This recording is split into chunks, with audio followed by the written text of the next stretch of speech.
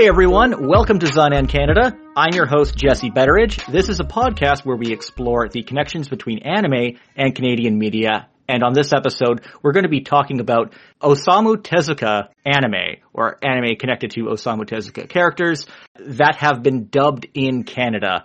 And I have to say there's quite an interesting little story, or connecting stories between a lot of them. So I thought it would be interesting to actually just cover all of these in one episode. And there's only one person I would want to join me on an episode like this, or I feel would be best qualified to join me, and thankfully he's here with me today. It is Mike Toole. Mike, thanks for coming back on the show. Oh, it's my pleasure. Oh boy, is my face red here. Thanks for having me on. Yeah, no problem. Mike, what have you been up to lately? What are you working on right now? Well, I actually just did some on-camera work for Ultraman Day. This is something that Shout Factory is doing for July 10th. I don't know if this podcast will be posted in time, but it's a little online celebration of all things Ultraman, including a marathon of several episodes of the series throughout the day for folks in North America, ending with the premiere of the 2010 Ultraman Zero movie for streaming. And I do a little voiceover, I do a little on-camera work, some fun surprises.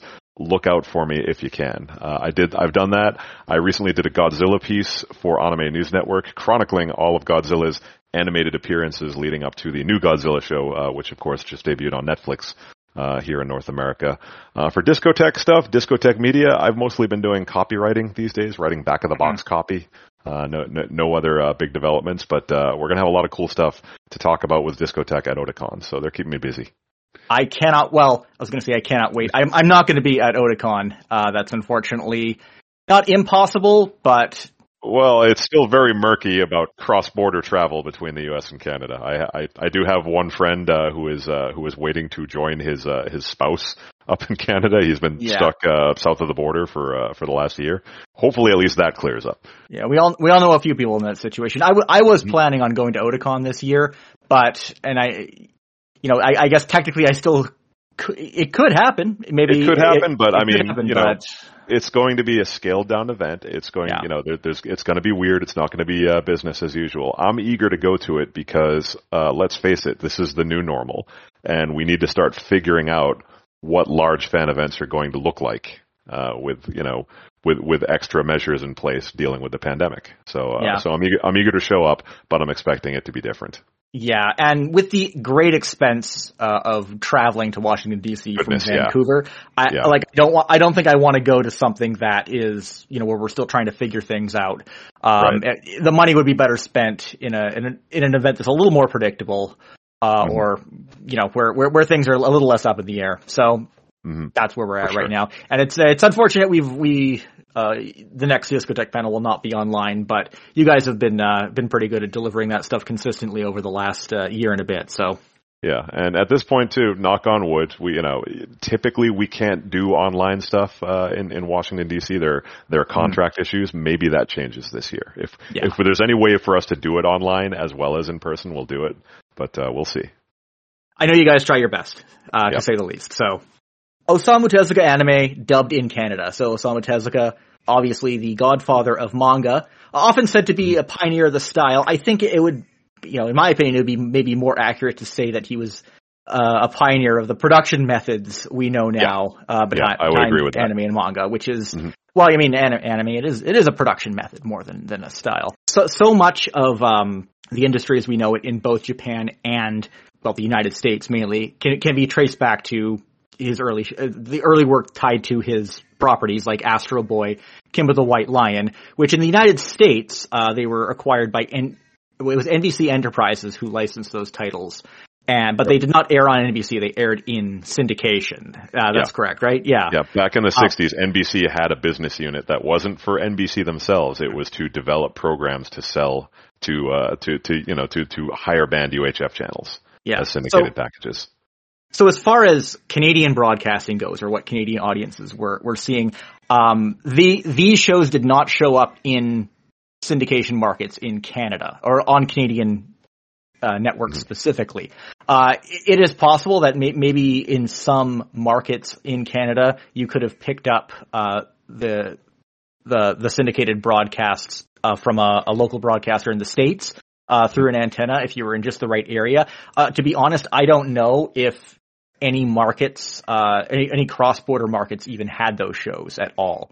Right. So, I mean, for the most part, Astro Boy and Kimba were kind of a non-starter in the Canadian market at that time. However, Kimba did have a presence in French Canada, and it's quite a significant one, and one that's kind of been a little forgotten. And I originally wanted to highlight this as its own retrospective, but unfortunately this dub is certified lost media now, so it's a little difficult. Yeah. And it is a Quebecois dub produced in Montreal or thereabouts? So it is the second anime ever dubbed in the French language by Sonolab Studios in Montreal. The first one, of course, was Sally the Witch, or Minifay, which I talked about in a previous episode, and Minifay was the first anime ever dubbed in the French language. Minifay did not air outside of Canada, and to this day actually never has aired outside of Canada. However, Le Roi Leo, and it is, and the Japanese title Jungle Emperor, it is not Jungle Emperor Leo, it is Jungle Emperor Leo, as I have now learned after watching the 2009 television movie. That took me by surprise. Real Eureka 7 situation there. Yeah, that's sticking really close to the pronunciation guide is what that is. Yeah. Yeah. Le Roi Leo was produced by Sonolab Studios. So it is actually not an adaptation of the 1965 Jungle Emperor, the Eiichi Yamamoto series. They actually skipped that one, the 52 episode. This was a dub of the 26 episode sequel focusing on Leo, or Kimba, as an adult, called New Jungle Emperor, Go Ahead Leo. Leo, yeah. Mm-hmm. So that began airing on Radio Canada on September 11th, 1971. And this is very notable because it was actually, as I alluded to before, it was the first anime ever to air in France. However, it did not start the anime phenomenon. That wouldn't happen until about 6 or 7 years later, with Goldorak and Candy Candy. So, I mean, in this sense, because it didn't really start anything, its importance, I guess, is maybe a little debatable, but it was still the first one there, and that's worth bragging about to some degree, I think. So again, dubbed by Sonolab Studio, it was directed by Michel Trollet-Collet, and he would actually go on to do the Quebec dub of the 1980s Astro Boy as well, over a decade later. So again, this is done by the same studio as Minifay. I don't know if it was actually funded by the same production company that handled Sally the Witch or Minifay, but it was done by the same studio, Sonolab, and some of the same actors from that old production came back, and you have a lot of actors playing multiple roles, of course. We have Nicole Fontaine and Flora Belzano are back. They were both in Minifay before, and in this one, Leo was played by Alan Clavier, who's actually not an actor. He was a composer. Who was doing work with Sonolab at the time. But he, wow. Yeah. And we're going to revisit this angle, aren't we? Quite a notable one, from what I see. And he apparently passed away in 1998. But as I mentioned, this dub is certified lost media. It ran on Radio Canada from 1971 to 1977. And apparently it had run, it may have run in France a little longer than that. But by 1978, it had disappeared completely. All broadcasts or rebroadcasts of this version had ended, and it never resurfaced again. So basically there was no opportunities for anyone to record it off of television. It's possible that there had been some kicking around at some television stations, but no one has recovered so much as a full episode of it. Wow. Another reason for that is because in the late 80s, there was a new France dub produced for the original Jungle Emperor, that was produced for Club Dorothée in France. And it was produced in that country, and after they had dubbed that 52 episode series, they also went on to do New Jungle Emperor after that, and just completely did everything from the ground up from scratch. That version is now the only version you will find of that series in French anywhere. It's completely overwritten it now. Wow. So So that, unfortunately, that has probably diminished the incentive for a lot of people to find the original as well, because there is another version that probably reached a wider audience at that point in the late 80s versus the early 70s. So that's what makes it compelling, though. It's just like, wait a minute, this isn't the real story. We got to find that original. Well, however, if you search on YouTube, or elsewhere as well, one thing has emerged, and that is the original theme song for the series. Petits et grands s'en vont gaiement dans le grand vent des forêts. C'est un plaisir d'appartenir à la famille de Léo. Il n'a peur de rien, les loups tremblent devant lui. In fact, there's a couple videos I found that have the opening credits sequence intact, which I found a little surprising. What I found surprising about that is that it uses footage from Jungle Emperor rather than the sequel series. So I don't know what's up with that. But the theme song was sung by Isabelle Pierre. She was a notable singer during the late 60s and throughout the 70s. She worked on a number of projects at Radio Canada, and if you know anything about the ecosystem of talent in Quebec, she branched out into a whole bunch of her own independent work and albums, and she had previously done comics for a women's magazine before that as well. Cool. And still alive today, at least at the time of this recording. Mm-hmm. Lost Media Wiki has a little information on it, but it's as usual, they're a little a few of the details I'm pretty sure are outright incorrect. On that. Yeah, I mean, I appreciate that there is a Lost Media Wiki. I think it's cool that they're trying to dig up and classify information of that. But there have been at least a couple of occasions where I've seen a Lost Media Wiki entry for something that was like, wait a minute, I have this. Or went out of print a couple years ago. It's lost media now. Yeah, Well, I mean, at the same time, I understand, especially why the younger generations of fandom are like, well, this seems to be lost. There's no directory of older fans to look up and ask around. And the fact is, there is a lot of media that was released on videotape or aired on television and has not yet made the jump to YouTube or the Internet Archive or a robust online place where it's easy, indexed and easy to find. That's a problem I've been working on. But that's definitely a thing. Yeah, lost media has become a bit of a buzzword in the last few years, especially as just being able to instantly find something on YouTube, on a platform like YouTube is like, and that's become the expectation. And if you can immediately find it, then yes, your first thought is, oh no, is this lost? Does this mean you can't watch it anywhere? It's like, no, it just means it's not on YouTube. Yeah. And as for why this dub disappeared in 1978, it was very much connected to the bankruptcy of I was going to say, when you say 1978, I think, there was a lot going on with Kimba at that point. Yeah. In fact, that happened in 1973. I'm surprised that the dub stuck around for as long as it did after that, frankly. Yeah. But we'll get into that in a little bit. Yeah, and also that Lost Media Wiki, as I was saying, it states that France banned foreign dubbing on television broadcasts in the late 70s, which I'm pretty sure is completely untrue, because there were several anime series that were dubbed in Quebec that aired on French television all throughout the 80s and 90s. One of them was Astro Boy. So the original 1963 Astro Boy series has never been dubbed in French at all. I mean, I don't know how many languages it actually has been dubbed in. I know that the involvement of Fred Ladd was the reason why that series was even able to get off the ground to begin with. So obviously getting it into the market in the United States was really important.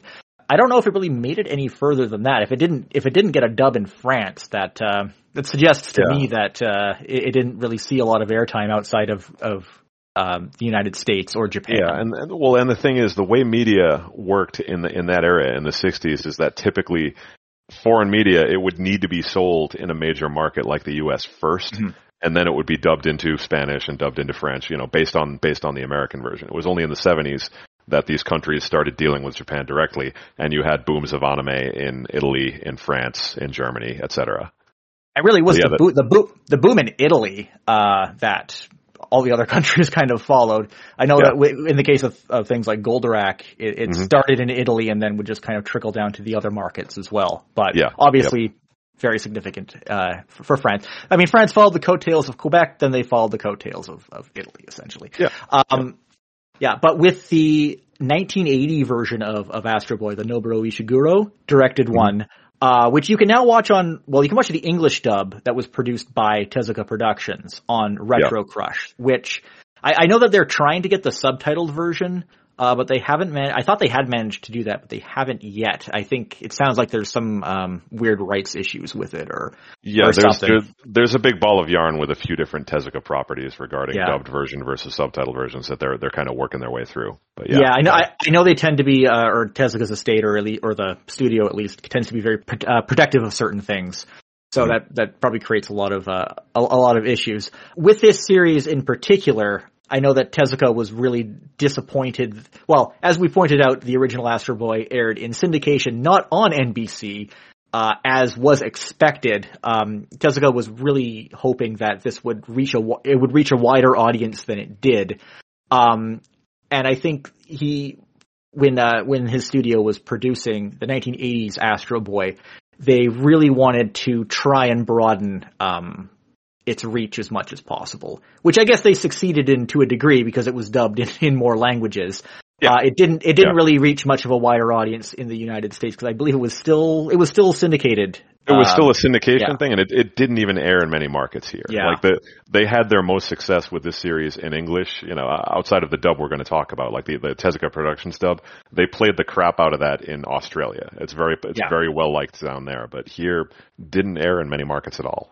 Certainly not in Boston. I never saw it as a kid. Yeah. So the French version of Astro Le Petit Robot was produced by Via Le Monde Incorporated, which is, as far as I can tell, just a pretty standard media holding company in Quebec. And the dub was produced by Cinelume. So we've talked about Cinelume before. They've done a number of dubs in both French and English. And in this case, in the case of Astro Boy, they did French and English for it. They did Anne of Green Gables. They did Bush Baby, which we talked about on a previous episode. Flora Belzano, who had been in Minifay and Leo, played Astro in this version. So this dub is kind of notorious because it is quite excessively edited, especially compared to other things that were being dubbed in Quebec and France at that time. Right. So Tezuka Productions had already made a few edits to Astro Boy in their English dub. Yeah, I know that the first two it doesn't match up to the original Japanese version. Yeah. Yeah, they cut out Atlas's entire origin story in the beginning, which kind of messes things up. And I think they did they removed some other content in later episodes with murders and things like that. So that was the base version that they got for producing this French dub. But on top of that, Via Le Monde and Cinelume, they chopped a good 5 minutes out of each episode. And the story and pacing was it really to make room suffers. for commercials? So the edits bring each episode down to about 20 minutes. So it might be that they want, well, it was on Radio Canada, so there wouldn't have been any advertising. It might be, I know that with a lot of French dubs, they would try to fit them into smaller time slots, so it wouldn't be so much a half-hour time slot, but you'd stack a few different shows within an hour. And I think that might have been the case with the Quebec dub of Astro Boy.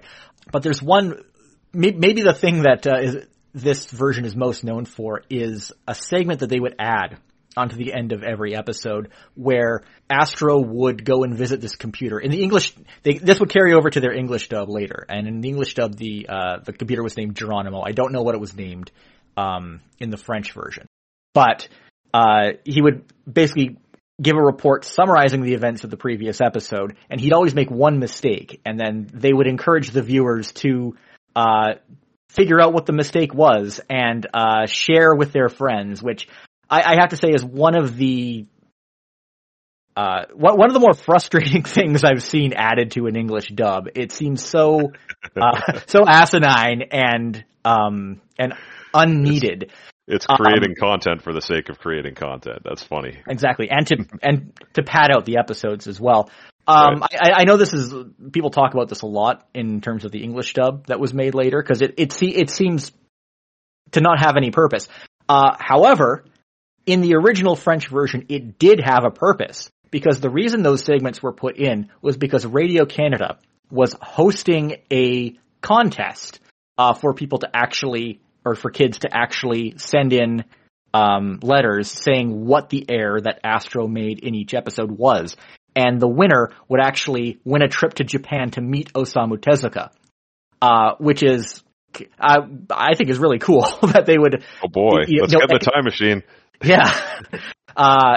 Just that they'd acknowledge the origins of the show to that extent. Yeah, that's true. Yeah, that's interesting. And I actually have a segment that aired after an episode of Astro Boy where they're talking about the contest. I've been trying to find someone who can subtitle it so I can put it in one of my panels in the future, but I haven't been able to do that yet. It's also really long and would be kind of boring to sit through in the context of a panel. Hopefully I'll do something with it someday. But yeah, so again, that's the reason that whole thing existed. So the Quebec dub was carried over into France. On Radio Canada, it aired from starting on September 22nd, 1984, and was on the air till August 1989. But in France, where it aired on TF1, it wouldn't start until January 4th, 1986. So a couple years before it moved over there. But it was that version. The only difference with the version that aired in France, they redid the theme song. They didn't change the theme song. It actually has the exact same lyrics and everything, and it's an adapted from the original Japanese version, but they just had French singers do it. Right.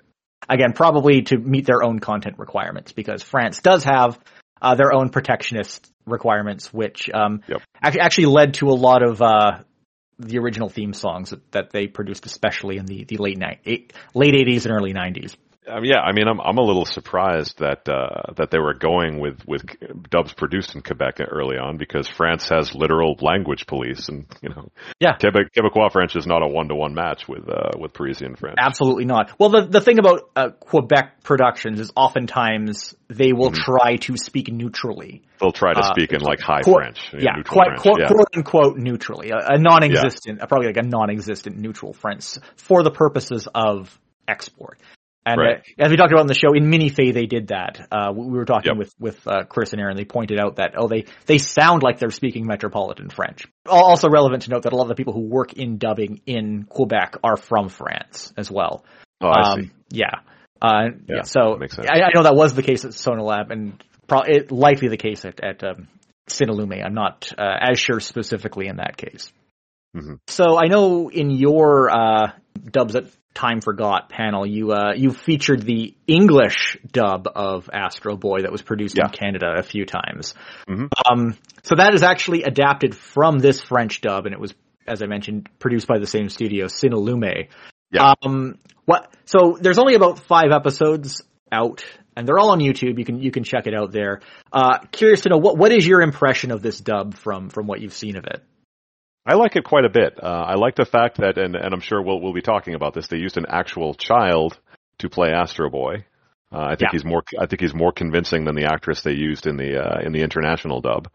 And just in general, the small changes they made, they work for me. And also I did notice right away that they edited it quite a bit. And, over the years, for a long time, the international dub has been pretty easy to find. Manga Entertainment released it on DVD, in the early 2000s. But anytime I would talk to an Astro Boy fan north of the border, they were always very quick to point out, well, we had our own dub, and it was a really good dub, and it's really frickin' hard to find it now. It was specifically a gentleman named, he goes by the name of Regan Strongblood. He used to run a podcast called Anime 82. He informed me a whole lot about this dub and got me hunting for it. It's frustrating that there still only seems to be a handful of episodes out there, because I'd certainly like to see more of it. Yeah, from what I've seen, so the Tezuka Productions dub that was dubbed in the United States, right? It wasn't they didn't grab a bunch of expats in Japan to do that. It does sound like that sometimes. Yeah, I mean it's hard to say, just because the performers in the Tezuka Productions dub don't have long resumes.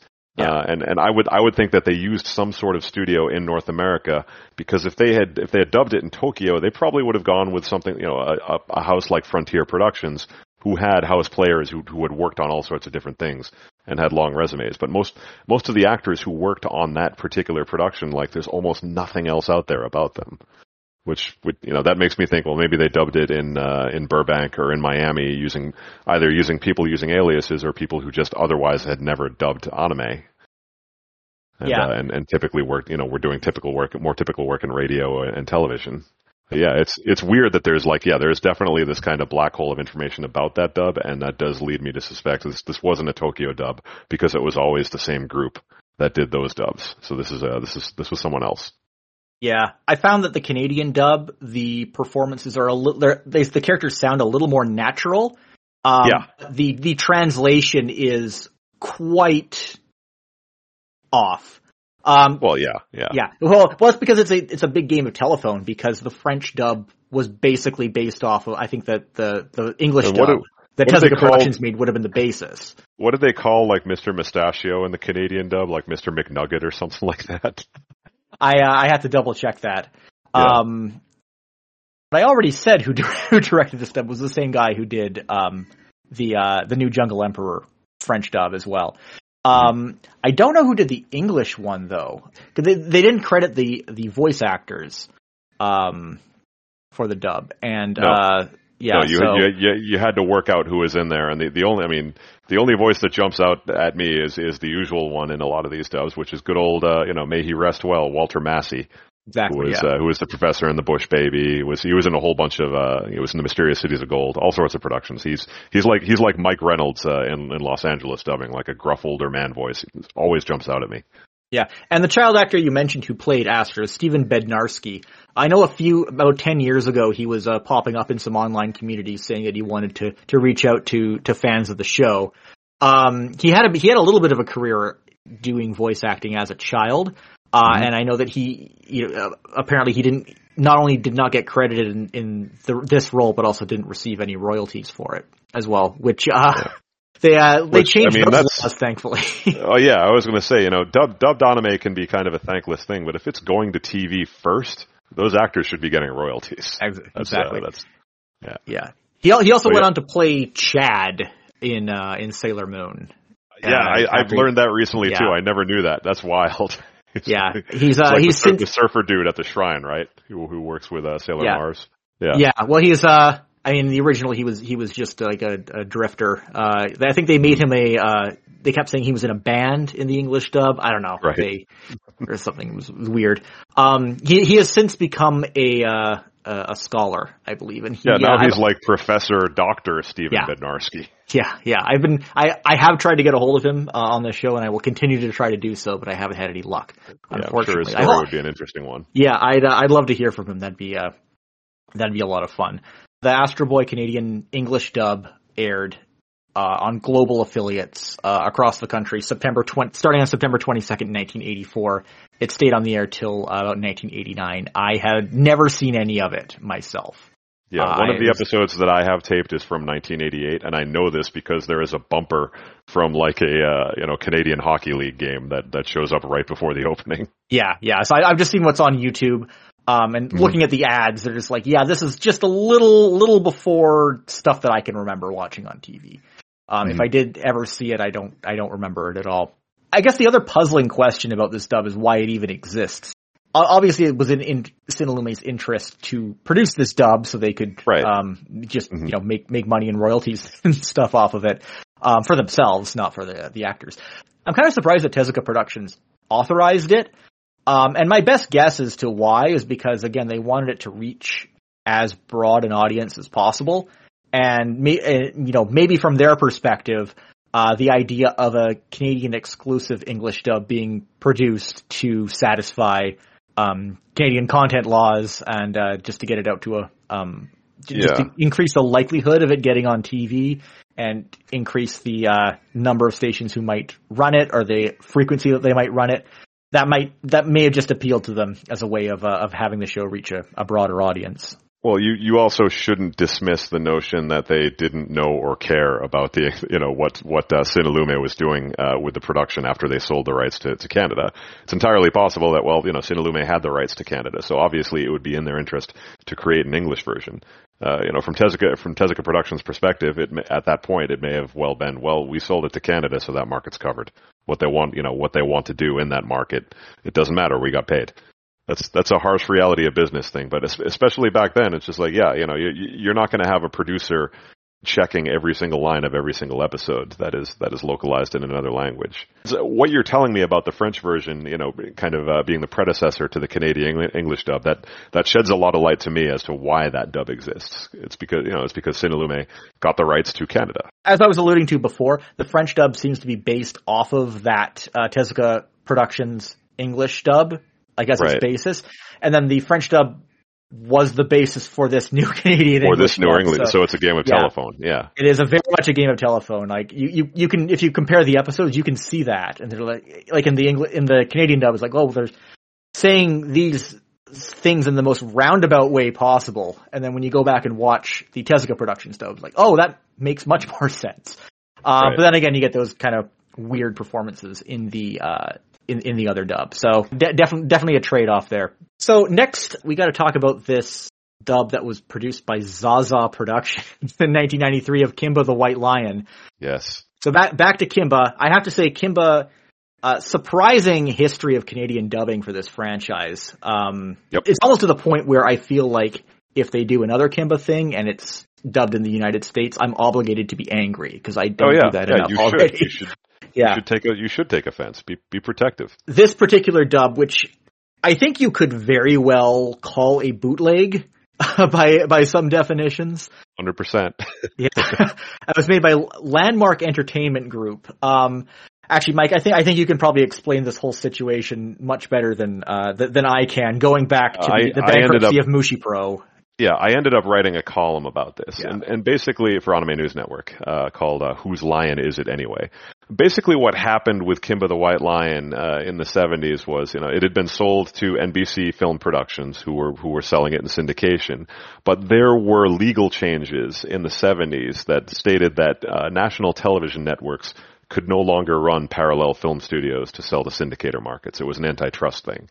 So NBC were obliged to, get rid of their NBC Films division and sell that content to another distributor. I think they were just called National Television. And they kept Kimba in syndication for a few more years. But by 1978, their rights package expired. And they contacted Mushi Production and said, okay, our rights for this are over and we have all these films. So who do we send them to? And what complicated things was there was a bankruptcy by Mushi Production in the 70s as well. They went out of business, I think, in 1973 and had to reorganize. During that, Tezuka left and founded Tezuka Productions himself. But there were two complicating factors. One of them is that Mushi Production, the main studio, did reorganize and continue. But before they were really able to pick things up and get going again, there was a separate entity called Mushi Production that were basically just an instrument to handle bankruptcy liquidations. Yeah. And this was the entity that was contacted by National TV Productions. And so what happened was, National contacted this, this shadowy leftover Mushi production, that was run by a guy named Fumio Suzuki. Now, Suzuki had brokered the original deal to get Kimba to North America. But at this point, he was just like, well, there's not really a Mushi production anymore, and they're offering me this famous international show for free. So, of course, the answer is yes. And he busily just kind of went about trying to make deals to get this show sold in overseas markets, even though it wasn't really, even though Kimba the White Lion and Astro Boy were not really his. He had some film copies. He had some original assets from the old Mushi production. And for years and years, it was not clear who owned what. And basically, once people started filing lawsuits, Suzuki's strategy was, well, I'm going to get a Laserdisc copy of Kimba the White Lion, the original Jungle Emperor Leo, and that's going to be the broadcast master for a brand new international dub that's going to be created using all new music because I don't have the original music and effects, and that will be the version that I own and can legally sell internationally. And eventually that got knocked over in court, but for several years he had this own version of Kimba that he had done, and it was dubbed in Toronto, baby. So Zaza Productions, who I don't think they've done anything else. Well, Zaza Productions have not done many other things. Paul Zaza, the namesake, is quite famous. You talked about how, the person who had dubbed the earlier stuff for French language, Alain Clavier, was by trade a composer. So is Paul Zaza. He actually won a Genie Award, which was kind of a Canadian version of the Canadian Emmys. While that was a thing, the Genies don't exist anymore. And he composed the score for Iron Eagle 4. I bet you didn't know there was a fourth Iron Eagle movie, but there was. There was a popular television program on Nickelodeon in the 80s called Mr. Wizard's World. He did the theme song for that.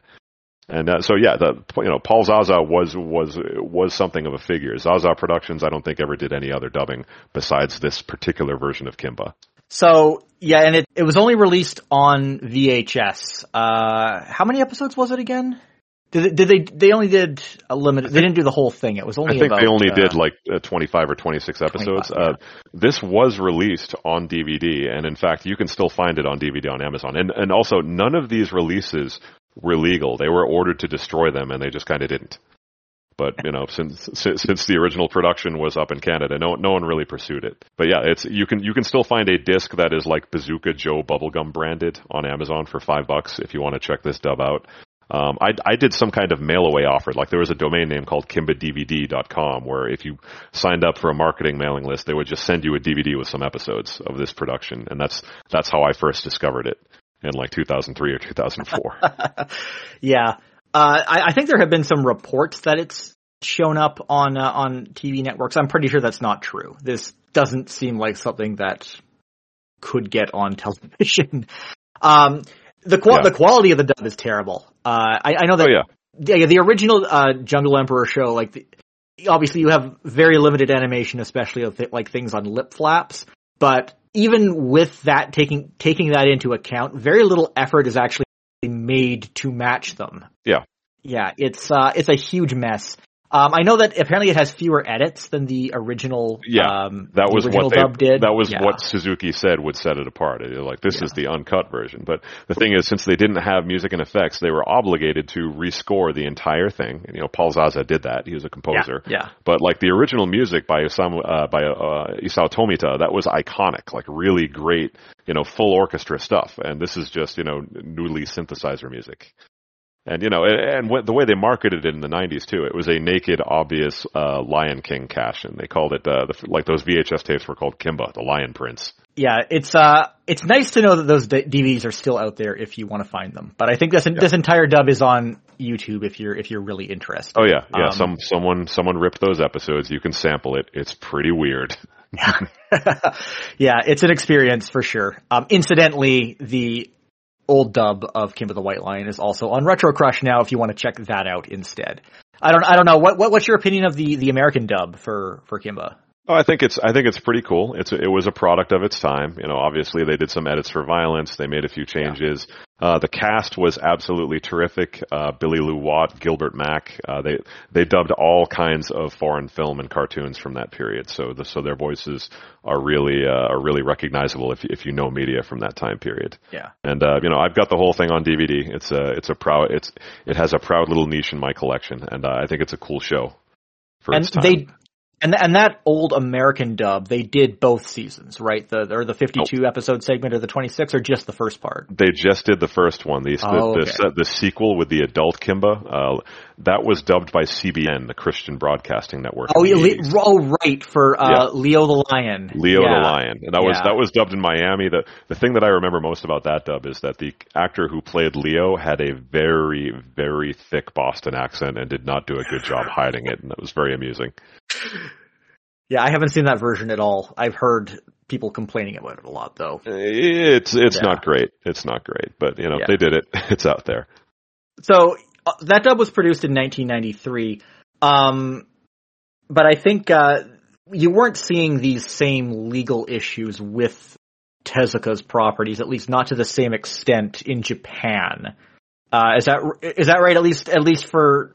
Oh, there was never any confusion in Japan. The confusion was entirely about who owned the rights to which characters in North America, and that especially became a bone of contention, like I said, after The Lion King came out. Yes. And suddenly you had a color cartoon with a Lion King main character, and that became a hot property. And it wasn't just Mr. Suzuki who was competing, like the CBN outfit that made that Leo the Lion dub. They acquired that series legitimately. through a Japanese agency. But once they realized the rights were up in the air, they tried to claim the rights to the character too. There was a whole thing in court. It took a few years to sort out. Anyway, going back to 1989, we're going to talk next about I can't remember what the Japanese title was, but The New Adventures of Kimba the White Lion, as it was titled here in North America, and released in 1998 by Pioneer Family Entertainment, which I didn't even know was a thing. Yeah, well, they were barely a thing. They did two productions. You know, they did this and they did a dub of the Dog of Flanders movie. Yeah, just the movie, not the series. Just the movie, yeah. Yeah. So, this dub was handled by Ocean Studios. This particular series was 52 episodes. They only dubbed 13 of those 52, and about an episode and a half, possibly a little more, were skipped. I know a lot of people criticize this show for a number of reasons. Well, it's controversial simply because Tezuka died early into its production, and I think that that kind of heated up a lot of people's opinions on it. I know Rintaro was the chief director, but he wasn't actually the on-hands director for this one. Yeah. It was Takeshi Ui who did that. So I know that so this is a retelling of Jungle Emperor Leo, Kimba the White Lion, and it takes some dramatic deviations from the original.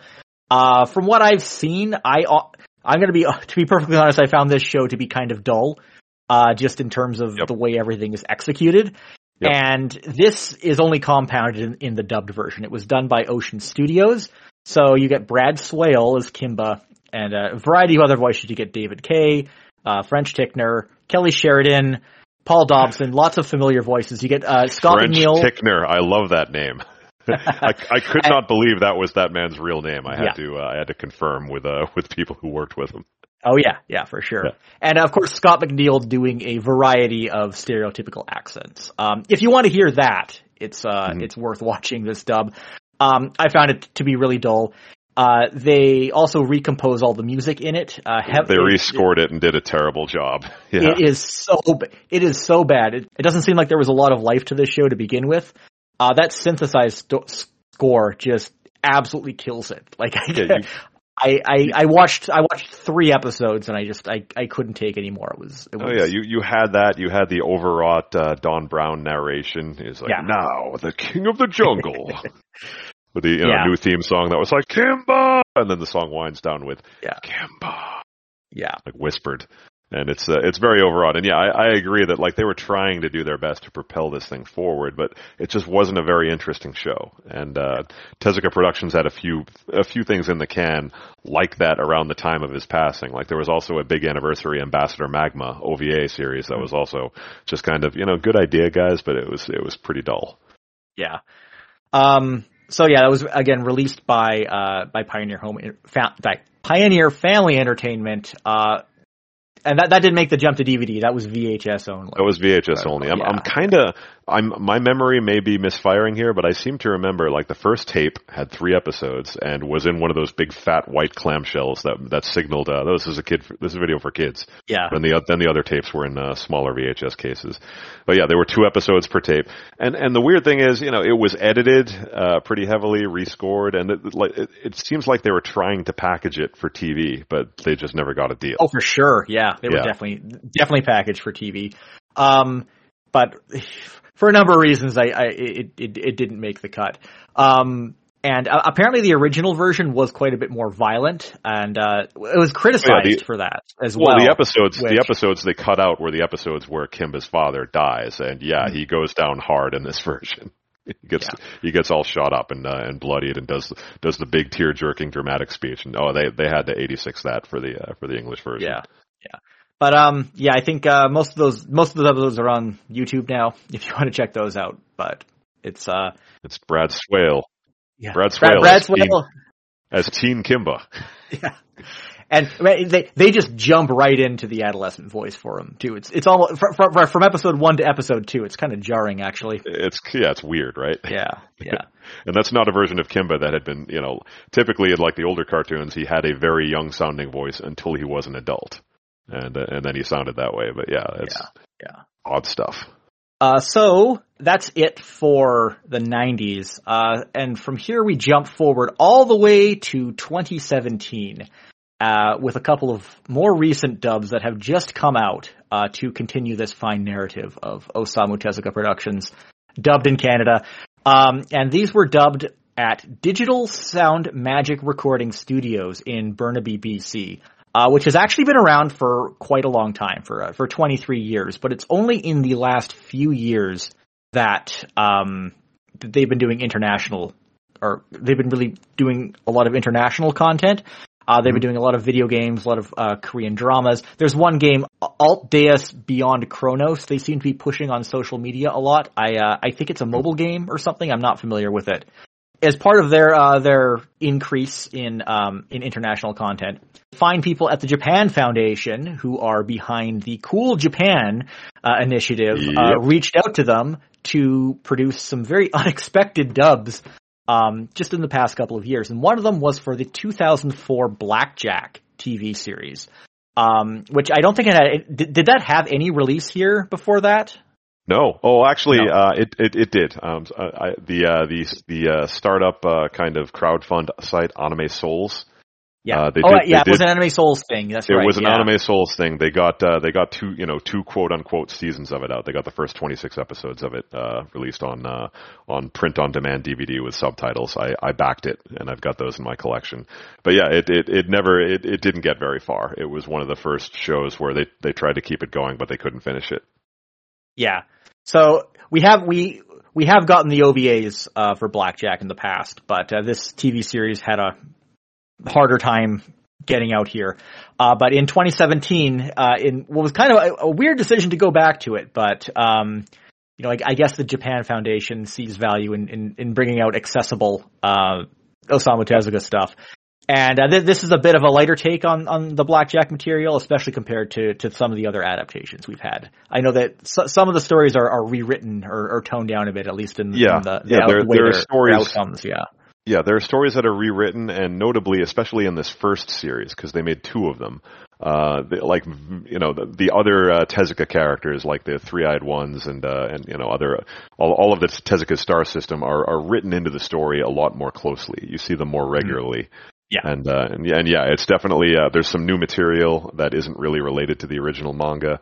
There is a sequel series they made to this called Blackjack 21 that is a little more true to the original manga, but also has an overarching story arc, which the original manga did not have. All the original Blackjack stories were standalone. Yeah, I was reading that, Digital Sound Magic also recorded Blackjack 21, but I can't actually find any indication. I've heard the same, but for whatever reason, they only released 50 episodes, which isn't even the entirety of the original series. Yeah, there's another 10 or so. Yeah. Yeah. But this all just showed up like on Amazon one day, like no fanfare whatsoever. On Amazon Prime in the U.S. only. We didn't get that at first. That was a twist of the knife. That puts the exclamation point at the end of Zanen Canada when the dub produced in Canada isn't even available to Canadians. It's a story we know all too well, but thankfully it is on Tubi now. You can watch it there, the whole 52 episodes. So this was directed by Richard Dolmat, who is the CEO of Digital Sound Magic. And he actually has been for almost the entirety of that company. This dub is very rushed sounding. Oh yeah. I don't think there's a lot of lines that were definitely done in one take. Sometimes it feels like maybe they had like 15 minutes to record a 20-minute episode. They definitely had to bang this out, and it shows, unfortunately. And it seems like the translations they got were simplified, and they didn't even realize when they were recording, I have like a 5-word sentence and I have 3 lip flaps, and we're going to have one left over at the end. If you just want to, casually watch it and put it on in the background, it'll do the job for sure. And even though it was actually dubbed in Burnaby, BC, which is a suburb of Vancouver, so outside of the city core where most of the stuff is usually done. But there's a few voice actors you'll recognize from Ocean Productions, like Sunny Westbrook is in this. Who's best known for her work in My Little Pony. And David Godfrey plays Blackjack. I couldn't find any information on what else he's done. I know there's a couple David Godfreys. I looked him up when the dub came out. He's a stage actor. in that area primarily. So yeah, he doesn't have a lot of screen credits. Yeah, well, I just called myself out for not seeing a lot of plays, I guess. The series is okay overall, I find. The dub, unfortunately, it's kind of rush sounding. I actually had to double check to make sure that this wasn't the Hong Kong produced dub that they had done about a decade earlier, which that is actually not anywhere from what I've been able to see. I've been looking for that for years. No, this one, I mean, I understand why the Japan Foundation went with this, and this was something I didn't realize until I started watching it in earnest. This was actually one of the first anime TV series to be done in high definition natively. So this is an upscale. This was done in full HD in 2004. So going after something this old makes sense in terms of, well, it'll look good on modern TVs. They won't have to do any upscaling or reformatting of the picture. But yeah, beyond that, the impression that I got was that it wasn't a particularly good dub. I like Westbrook because she's a really seasoned performer, and her version of Pinocchio, like Blackjack's little kid sidekick, is fun. And yeah, she's a bona fide little pony, right? She's like Cozy Sunshine or something like that. Yeah, and in Japan, this show was the replacement for Inuyasha, so it ran in it was a pretty high profile. Blackjack is a very popular character in Japan, even to this day. Digital Sound Magic also did one other dub a little more recently, and this title was just added to Retro Crush. Jungle Emperor Leo, or Leo, whatever you want. The Brave Can Change the Future, which is a TV movie that aired in Japan in 2009.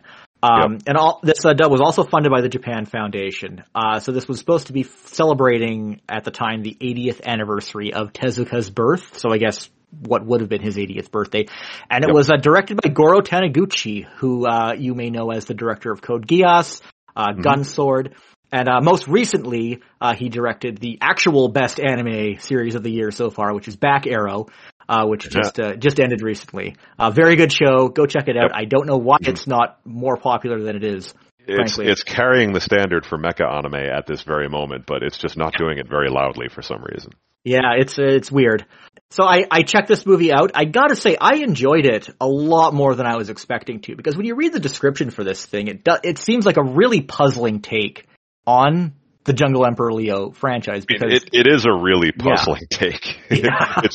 It looks cool, and it's got some really great action sequences. But yeah, it's definitely kind of a different take on Jungle Emperor, because it's a near future thing where they're making, it's like a Jurassic Park version of Jungle Emperor, where they're reconstructing a jungle because the real ones died out using cloned animals.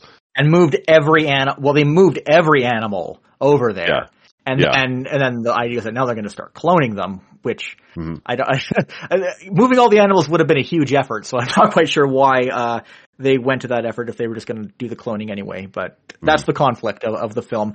I thought it was pretty good, actually. I quite enjoyed it. The villain is, even in this era where we have a greater appreciation of people who are just straight evil without any justification, he is kind of laughably one-dimensional and just explicitly states the problems of his own objectives frequently, which I found was kind of amusing. And also, it's forward looking. This character is definitely a forerunner of like the ignorant, full of himself tech bro who's just like, wait a minute, I know the solution. It's to destroy everything and start over. Also, its take on like the relationship between animals and humans is quite a bit more pessimistic than the original. Yeah, it's a different in some ways. Yeah, because like Tezuka's idea for Jungle Emperor was always the notion of, okay, what if animals got together and tried to form a society? And this film is not really addressing that. It's definitely a little bit different. Yeah, but it's I liked it a lot. I recommend checking it out, and it is on Retro Crush now. It's a surprisingly heavy watch too. It's almost 2 hours. It is, yeah. For a TV movie, I going in, I thought it was going to be like 50 minutes or something, but no, it's feature length. So, but yeah. So this dub, even though it was done by the same studio, I thought it was night and day compared to Blackjack. Absolutely. You can tell that they had much more time and resources to put into this one. Quite a number of familiar actors. Sonny Westbrook is back in this. Some other familiar people like Jesse Inokala, who's been in some Ocean stuff recently. My good friend Josh Goring got to play some bit roles in this, which he was very excited about. So excellent. So that quite a range of talent. So a few actors I had never heard of who I thought did a really great job as well. The director Carolyn Davis, she's been on also the COO of the organization. So they're pretty hands on with their own stuff there. She's been on social media and was really excited about this production and was trying to bring a lot of attention to it. And I'm glad I checked it out in the end. It was pretty solid. Yeah, and I, as a point of clarification, both of these productions that Digital Sound Magic did, Blackjack and this Jungle Emperor Leo movie, they showed up first on Amazon Prime streaming video. Now they're not on that platform anymore. And like you said, Blackjack is on Tubi, and Jungle Emperor is on Retro Crush. I don't think either of them are anywhere else. Yeah, Amazon is really unreliable. They're very inconsistent. Unlike other platforms, they don't have the same stuff across different regions all the time, except sometimes they actually do and just wait to put them on in other areas for no apparent reason.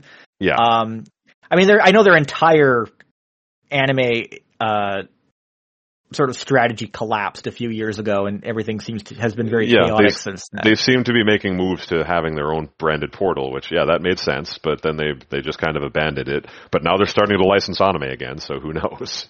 So yeah, that's all I got. Anything you want to add, Mike? I think it's really cool that we have productions that are coming up to the present day with these Digital Sound Magic ones. I'm just really rooting for, so if they dubbed Blackjack 21, where is it? I want it. Hopefully they got better at it as they went along. That's a really cool series. And also, the perennial, we're pack rats. We want the physical token that has the content on it. So I want Blu-rays of these productions too. So they need to hurry up and make with that. We're still waiting for those Blackjack OVAs on Blu-ray too. Oh, I know. But I know. They seem to be tied up.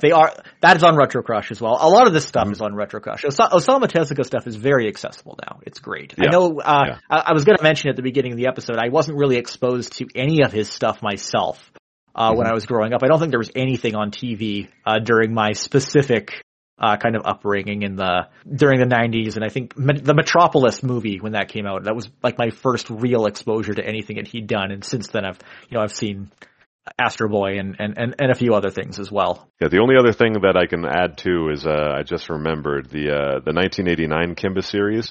I'm pretty sure the subtitled version of that is on Anime Log, which is a YouTube channel, like a licensed YouTube channel for older stuff. So I think, I think you could check the original uncut version of that boring ass old show on that channel.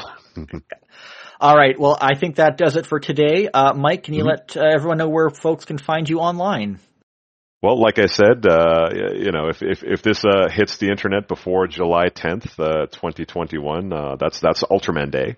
So look for me on Shout Factory TV on that day. Other than that, you can still see me periodically on Anime News Network. I do occasional feature articles now as the editor at large, and I'll continue to be working with Discotech Media as well. So keep an eye on me on Twitter at Michael Toole, and let's keep on going.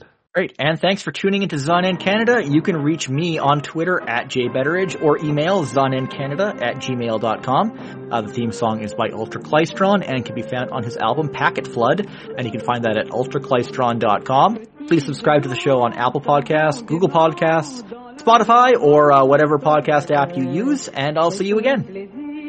D'appartenir à la famille de Léo. Il n'a peur de rien, les loups tremblent devant lui. Il tient des anciens, l'expérience de la vie. Mais il sait quand il le faut parler d'amour, Léo.